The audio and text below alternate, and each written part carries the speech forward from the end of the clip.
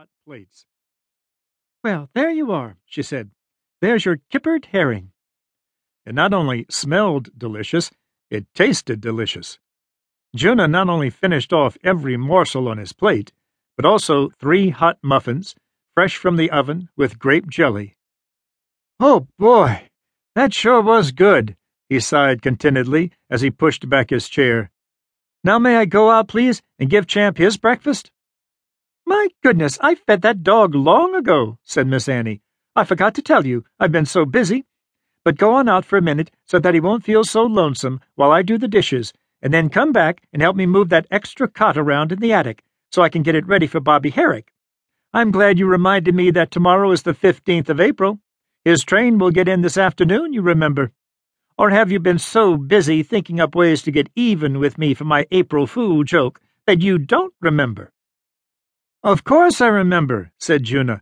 "I haven't thought about anything else hardly since I woke up. Oh, boy, won't it be swell to see Bobby again? And gee, isn't it lucky we've got vacation all this week? He can only stay a week, you know."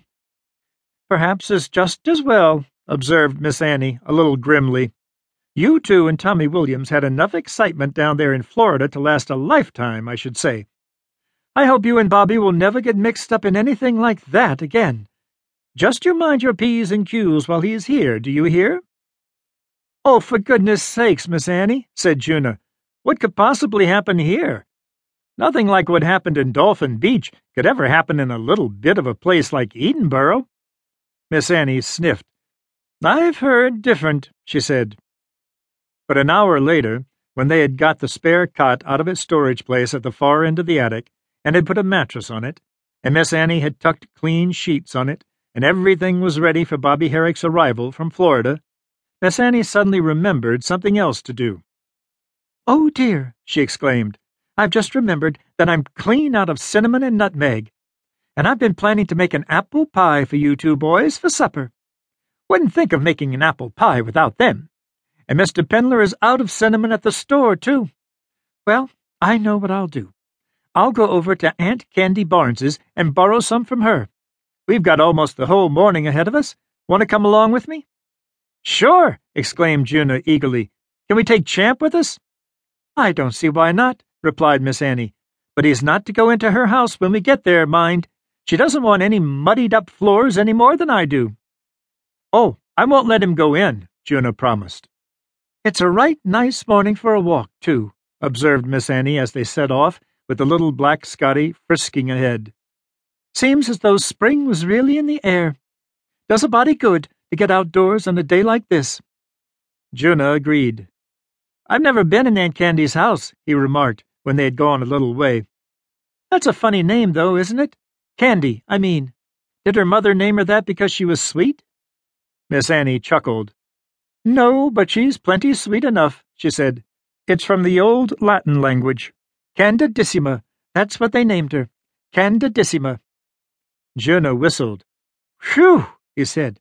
"What does it mean?" "Well," Miss Annie said, "Candy told me once that it means white, or pure, or honest, any of those nice meanings. Folks used to give their children names like that in the old days. She is a good deal older than I am, you know, but I think it was a very nice custom. I used to know a girl named Diodata, a real pretty name to my way of thinking.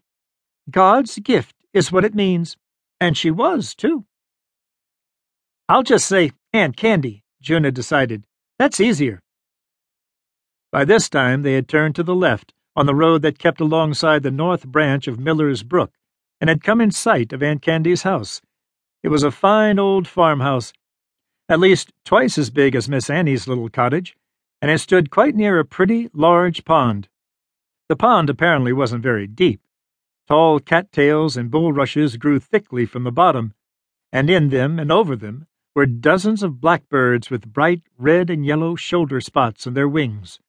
They were flying around and making a tremendous chattering and gurgling, all of them excited over their return from the south.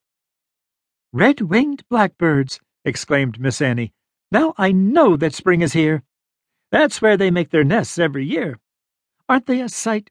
You can tell your friend Bobby Herrick when he gets here from Florida that they beat him here. But then I guess they started soon."